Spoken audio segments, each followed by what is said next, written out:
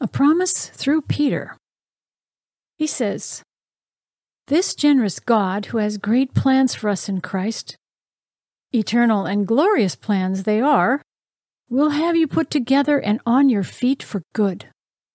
He gets the last word. Yes, he does." Now I want to declare this over you. I declare your generous God has great plans for you in Christ. Eternal and glorious plans they are. He puts you together and on your feet for good. He gets the last word. Yes, he does. Now you can declare this promise over yourself as often as you like. Here's what it might sound like.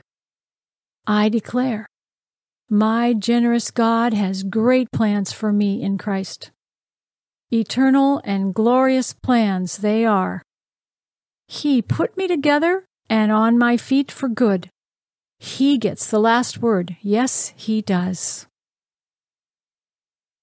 Amen.